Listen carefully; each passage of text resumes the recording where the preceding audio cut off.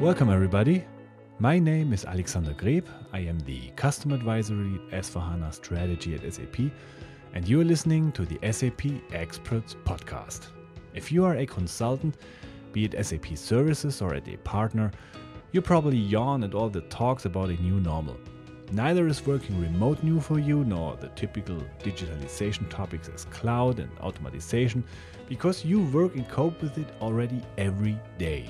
That's why I'm happy to welcome the president of SAP Services, Mr. Shane Paladin, to this podcast. Shane is a veteran of 20 years in the highly dynamic world of services and consulting and has been in executive management positions all over the world. So he is the person you want to discuss topics like the new normal for services, how the consulting businesses has evolved in the last 10 years, what is needed to be successful in the 21st century, and what consulting capabilities and skills are in high demand today and tomorrow. Awesome episode here at the SAP Experts Podcast, so please like, share, and subscribe so you never miss a new episode.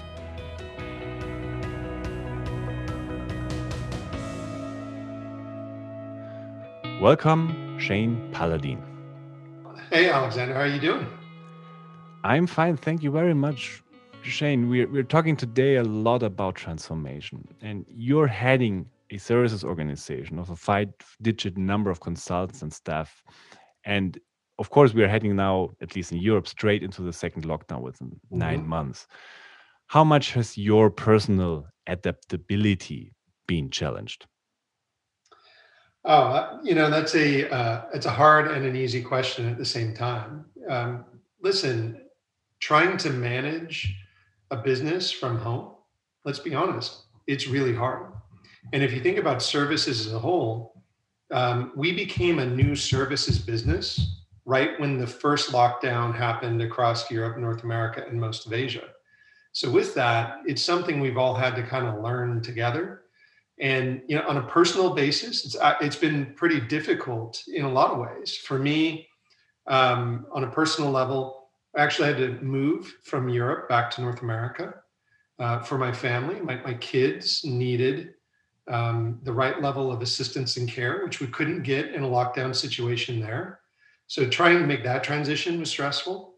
And then, finding work-life balance. It's something that I work with all of our team on every day. I mean, if you talk to anybody, whether you're a consultant on the ground or you're a leader of any sort within services, every day they're like, where does work begin and end, and where does home begin and end? Because it all just sorts of bleeds together. And so, I've spent a lot of time trying to make sure that, you don't lose yourself through this process, right? And then my role, right, is, from a servant leadership standpoint, is to remove roadblocks so people can do their jobs, right? And so every day I'm sitting here trying to make sure, how can I help everyone else have their best experience and be their best self? So to be honest, it's been one of the most challenging, but honestly rewarding challenges and jobs I've ever had. So when we talk about COVID and the phase which may come after this, we're always talking about something like a new normal. Often, of course, you get the impression that a certain kind of new normal has already been there for SAP services long before COVID, because the consulting business has, especially in the last 10 years, changed a lot. Things have been shifted from like selling man-days to selling services. What's your outline on how the business in your aspect has been involved in the last 10 years? Yeah, and for me, I feel like our business was a bit more future-proofed and I would say pandemic-proofed than others. So if you even just take a look at our business performance to date, we're doing a great job. I mean, the contribution to the company has been amazing. The need and desire of customers to want to work with us, not only continue the work that's ongoing, but to do more. And I think the reason why it comes down to, going remote has been in our DNA for a long time. And as we've sharpened our skills, we've been able to automate more things. We've been able to take a lot of the human grunt work out of a process of implementing our software. And so we were able to kind of flip the dial pretty quickly to doing things remote. And then if you look at the resilience of our consultants on the ground, for them, they were already working in a remote fashion. I mean, the life of a consultant in many ways, on a Monday or a Sunday, you get on a plane, and sometime between Thursday and Friday, you're back on a plane coming back to wherever home is. But a big portion of your work has already been in a remote fashion. And if you're running a global engagement, you're doing most of it remote. You may be at the customer site, but everyone else is somewhere else. So again, it kind of played to our strengths.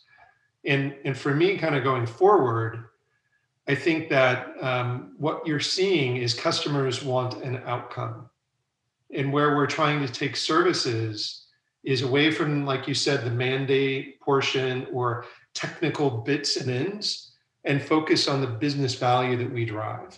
And if you do that in the right way, customers view us a little bit differently. They don't see us as a consultancy. They see us as a business partner. And in that partner, in my view, the power of services for SAP is never about a discrete event.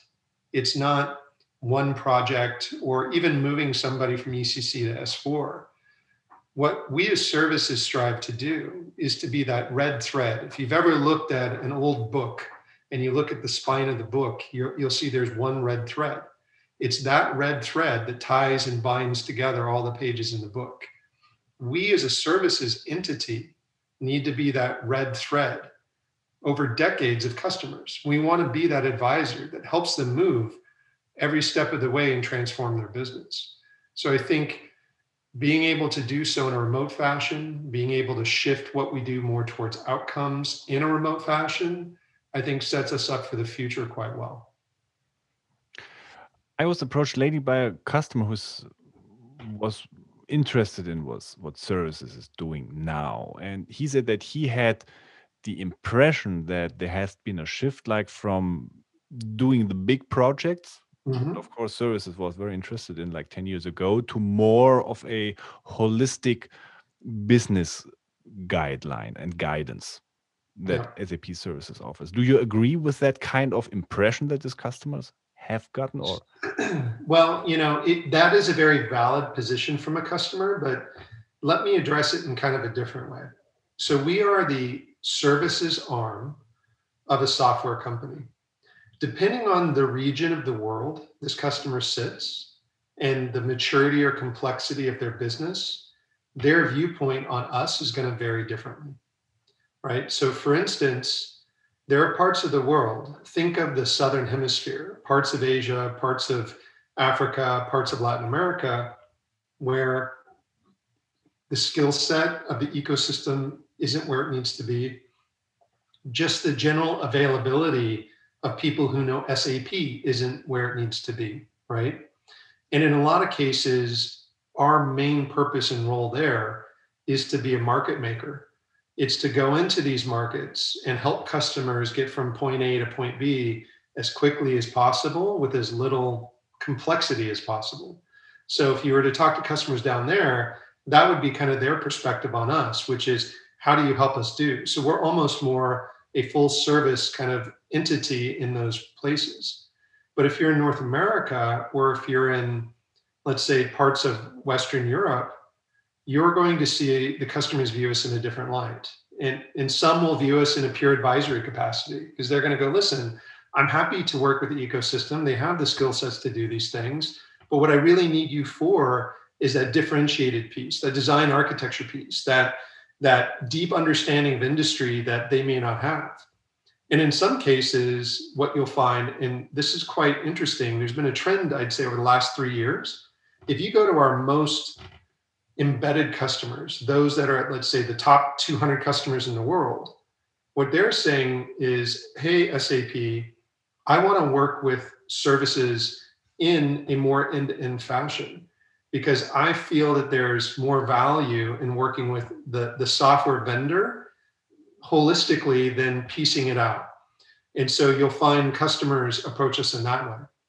So I think what you're seeing is kind of a confluence of all these different things coming together.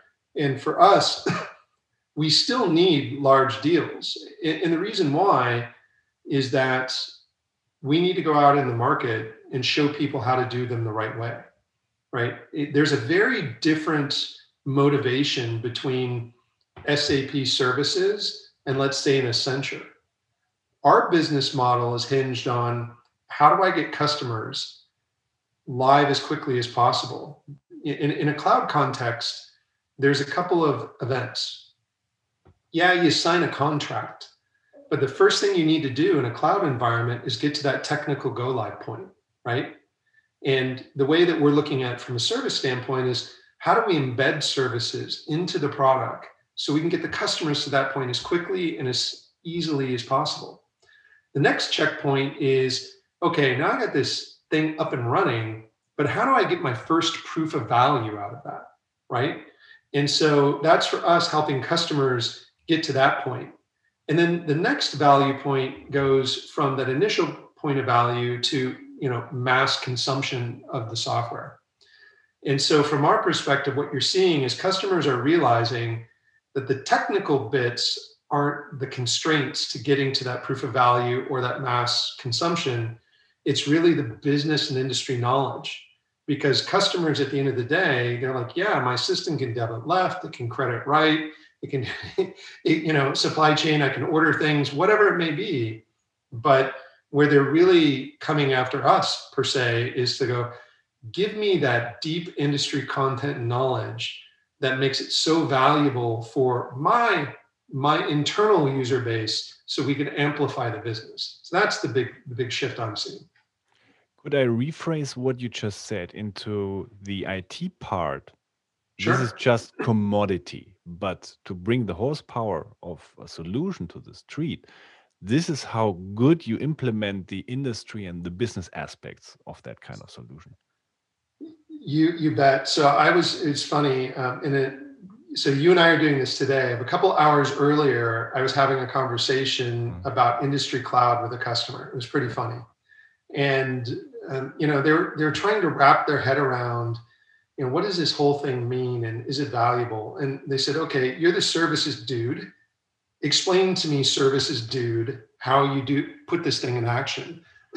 So I took a step back and I said, listen, the future of services and the future of your future with SAP honestly has little to do with SAP. What your job to do is to assemble the future. And we're the toolkit, the business platform that enables you to assemble it together. I think it was Deming that said, the future is already here. It's just unevenly distributed, right? And so let's take Tesla for an example. The concept of an electric car has been around before combustion engines. Yeah. Matter of fact, Daimler's first car was an electric car, right? Porsche also. Same with Porsche. Yeah. And so the thing that you have to understand is what Elon Musk did is he did process innovation. He sat there and took complementary assets, a charging network, battery technology, all these other things, and he assembled them into a way that was novel. None of these things were new. It was the order in which they were put together that was new, and it was that process innovation. And so I think that's really the power of services with a customer. And I explained to them from an industry standpoint, like our industry cloud and whatnot, the value there is, I don't know any companies today that are like, yep, I'm wholesale distribution 100%. No, what we're seeing is the industry lines are blurring. And our ability from a business context to help them assemble all of those parts together so they can get a leg up on their competition and go out to market with something that's new and novel is really what SAP does. I just think we do a really bad job of explaining it. I want to challenge a bit what you just said, especially when you get or you hear the feedback from customers who've worked with us together for like decades, and they have sometimes the let's say the impression that traditionally I'm oversimplifying a bit now, but Yeah. I guess you get the point. Traditionally, SAP talks with the IT. To realize what you just said, of course, then SAP consultants have to also, of course, more put their emphasis on business user, on Yeah. the whole, let's say, context outside the normal, let's call it SAP comfort zone. Is this something where you say this is already has happened all the time in the last years, where we have shifted this kinds of focus more to business topics, or is this something where we are at the moment in some kind of let's say transformation, where we reimagine SAP services more into that kind of empowerment ability direction? Yeah. So we're smack dab in the middle of a transformation within services, but I also think the market is as well. So, for instance, in the past, customers would come to us and we had to manage the whole stack. We'd have to sit there and go down, even down to the network layer. We were telling them, here's how you need to architect and do things, very technical things. If you're sitting on a hyperscaler today, if you're with Microsoft on Azure and SAP's on top, you've just removed that complexity out of the domain of the customer and out of our domain from a consulting standpoint. And what Microsoft is doing is saying, I got this, right? So what you're seeing across the board as we move to cloud and as we go to market, we're refocusing both the customer and SAP on just what is the main thing, right? And customers no longer want us to debate about, the infrastructure setup or want us to talk about more of the technical run. They want to know, how do I extract the most business value out of this platform? And that's been going on for a number of years. Now, what you're seeing is those customers that are embracing hyperscalers and looking to focus their IT apparatus on business, well, will mirror what we're talking about here today. And effectively, what I'm seeing is we actually have to help them along in that journey. We have to sit down with them and go, I'm happy to have these discussions on a very technical level if you want, but is it really valuable to you? At the end of the day, if we sit down with that CEO or that CFO, do you think they're going to care about, did we go standard or create a Z transaction for one specific piece in your supply chain? Or are they going to care that we were able to save XYZ money across and reduce timeframes by this and all? And like, that's what fuels the technology investment. And IT departments now want to be seen as being innovators and helping to drive the business. So I think you're seeing all of these things, market conditions kind of come together that play into our transformation, which is to go out there and help people extract the business value. We will always be deeply technical. We will always have deep industry content. It's just how you package it and how you present it is changing.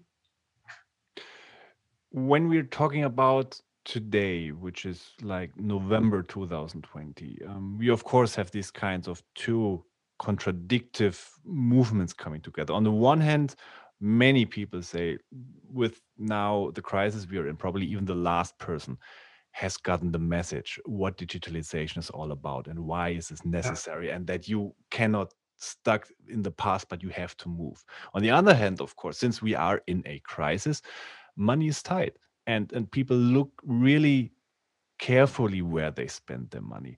To accomplish that, what you've just told, do we need now a different narrative than we had like before, or do you say like these are topics which are as important now and maybe more important now as the non-crisis times, and we can like continue the way we do digitalization without really putting this into the context of the actual situation now?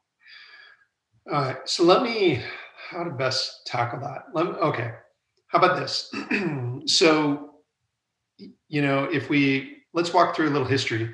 So we had the dot-com crash, early 2000s. 2008, we had 2008, 2009, we had the financial crisis, and here we are today with COVID. This is now my third rodeo through seeing kind of these adverse economic events. And what is playing out across this, which is the same, is that when these moments happen, it focuses our customers on the main thing, whatever that main thing is. And so a lot of discretionary budget goes away, like you said. But what customers have figured out is, okay, I need to only invest in things that are accretive to my business and increase customer intimacy with my customer. The great thing about SAP is we are essential to all of that every day, 365 days a year. So for us, it's actually a renewed, interest in SAP. And let me give an example. So when the lockdown first happened in March, I was living in London. I've been very fortunate with my time at SAP that I lived in Asia and ran businesses there. I lived in Europe and ran services there. And I'm now back in the United States. And originally I'm from the United States. The e-commerce experience in the UK was horrible compared to what I had in Asia or what I had in North America. And what was quite interesting is we, SAP, were working with a lot of just try to order food in the UK when you're stuck at home. It was an atrocious event.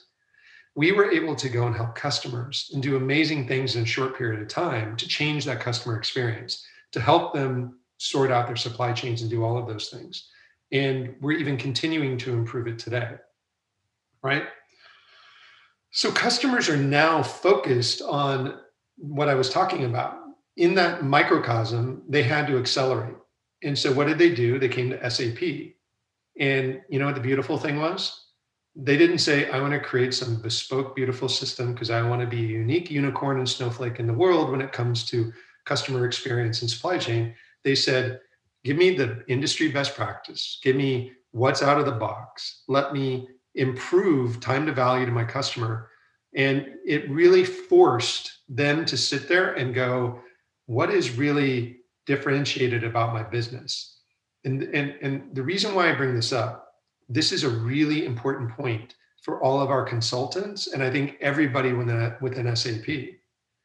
Our job doesn't matter if you're in sales, services, support, whatever. When we work customers, is to help them understand what is core to their business and what is context. And through the pandemic, we've been able to remove a lot of that context. And as it relates to SAP, we're so darn core to their business.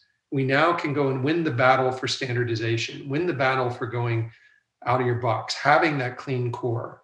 And customers are listening to it because right now, if they're going to put a euro, a dollar, whatever currency into their system, it needs to have a payoff.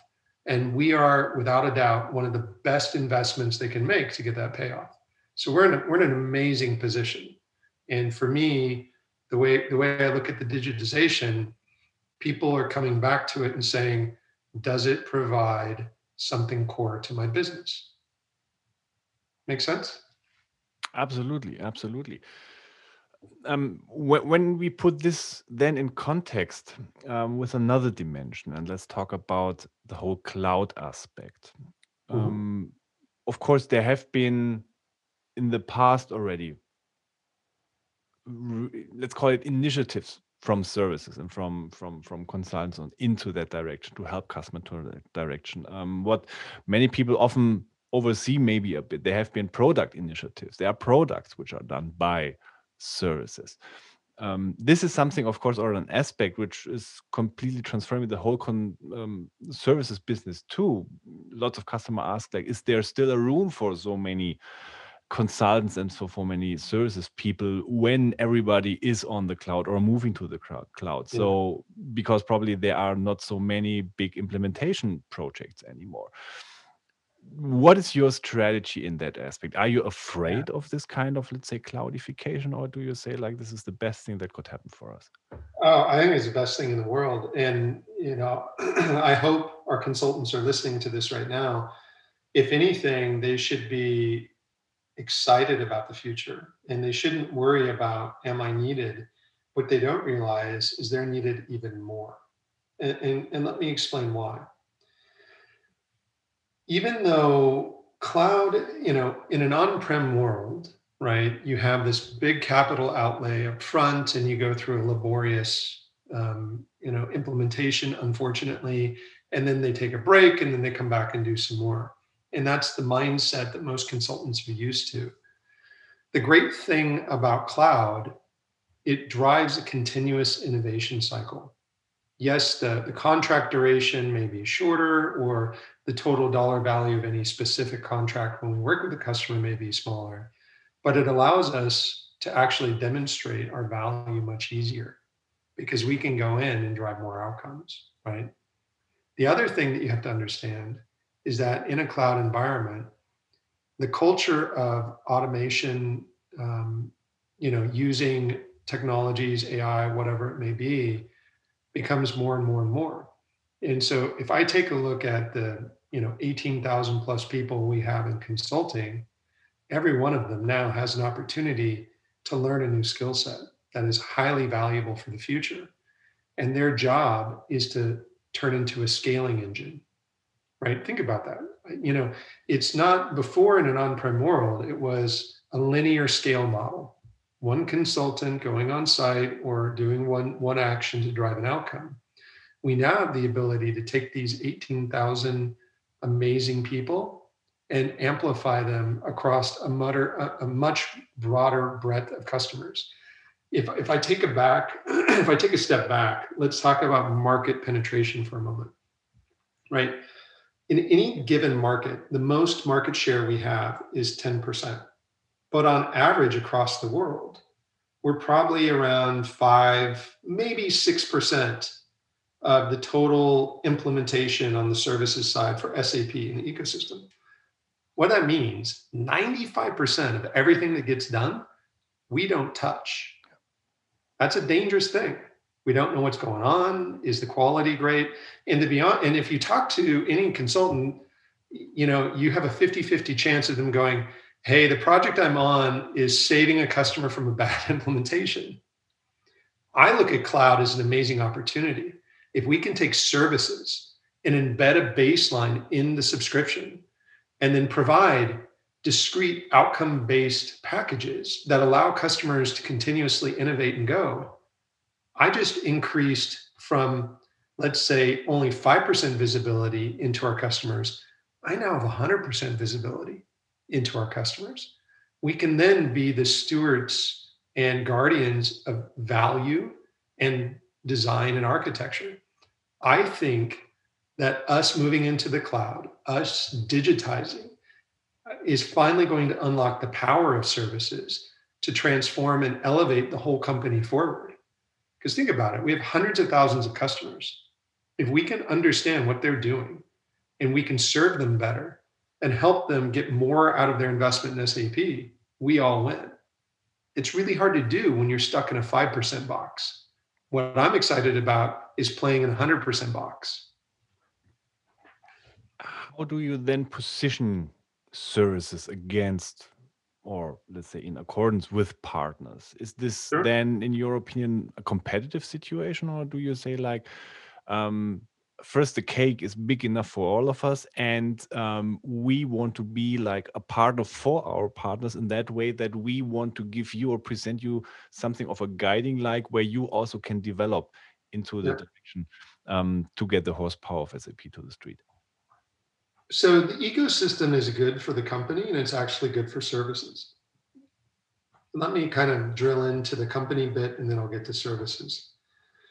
Again, we have 18,000 people within our services business. Just in SAP alone, Deloitte and Accenture each have over 100,000.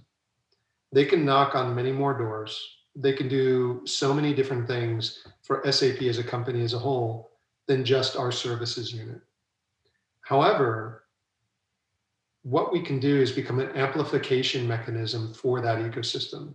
So I go back to the deep industry expertise. I go back to the design architecture focus. These are high dollar, high value, very hard skill sets to develop. And we almost have a monopoly on it, right? We're in a strategic position to go out there and own portions of the business that they can't do. And in some cases, is it competitive? Sure. I'm happy to compete all day long. And you know what? Customers see value in it and they're happy to do it all day long too. Now, we will do large projects, we will do medium projects, and we will do small projects. The bigger issue we have right now is, do we really want to do so many large projects in certain areas, right? Um, and is it more important to take our 18,000 people and spread them out across a larger customer base? Now, we all have financial budgets to hit and things to do, but there's many paths you can take to hit the target. You can do big projects all day. You can do a mix of small, medium, large. And the reality is, from our perspective, it depends on the region, and it depends on the industry, and it depends on the maturity of the product and the ecosystem. So it's a multivariant problem to solve, and we will execute across all those variants. So the way that we look in North America will be different than in Brazil, will be different in Japan, will be different in Shanghai. And we have to keep doing that. But ultimately, if I was to boil it down, I go back to that red thread comment. Our number one value to the company is being that consistent presence over the next decade plus, where they come to us and say, we have this business problem, how do we solve it? I once heard a customer say like the existence of SAP services makes SAP not only a software vendor but a partner. Mhm. And do you think because of that the expectations then that customers have to SAP services are different? Also, like in contrast to the big players like Accenture or Deloitte, because they say you got the SAP even in your name. So we expect from you not maybe a focus on the execution of the implementation. Maybe that also can be done by others, but the focus of guiding me to do the things right, to like, as an example, put my, let's say, diversification into the cloud platform instead in set coding into on my on-prem system and so on and so on. That kind of guide, that kind of challenges. I want to be challenged. I want to have sparring with my partner. Is this something of a different expectation that is brought to you, like in contrast to maybe other partners? Oh, guaranteed. I mean, have you met our consultants? They love to go to customers and say, you're doing this wrong. And I love them for it. That's what we have to do. Our customers don't want someone that's just going to come up and say, yes, yes, yes. They want us to come in there and say, you're doing things wrong and here's why. And so for me, I think the expectation is definitely that we are more the sparring partner, that we're kind of that guardian of value in architecture. And, here's a little tease to the entire community. Coming next year, come January, we're going to put huge focus, and we want to own the clean core market. At the end of the day, it is services job to go out there, and we need to set the standard for what clean core means. We've got SCP, right? We need to strip out all the complexity. I don't care if you're on ECC or if you're on S4. We're going to show a path on how to demystify the core, use cloud platform to become a upgrade-proof, future-proofed engine for innovation, and get our customers to a point where they can easily move from A to B. And so for me, in a lot of cases, you go to a customer, they're trying to figure out, how do I eat the elephant, right? How do I go from this system I've invested so much into S4? Well, in a lot of cases, there is a emotional and political debate based on decisions that were made a long time ago. So if we take this clean core concept to market and we show them a path where we can preserve that political and emotional thing and just move it over to cloud platform, then it frees up innovation in the core that can go to standard, and then we can move them. So I think everybody in services is going to tell that story going into next year. And more importantly, we're going to live that story, and we're going to have the tools, the systems, the processes, and the offerings to make it real. You were already giving us now a very good outlook into 2021. And I think also all of us, we hope that at least in spring, dust will settle and things will get slowly back to normal again. Yeah. What do you expect from this time and these months and years after what we will have been known as the COVID crisis? How will your business and your focus look like? Everyone keeps asking about after. I think we're already in it. Let's be pragmatic. The free movement of people is only going to work if there is a vaccine. And hopefully we'll have a vaccine here in short order. Hopefully, a handful, hopefully weeks and not months. But let's just say early next year to be pragmatic and cautious about it.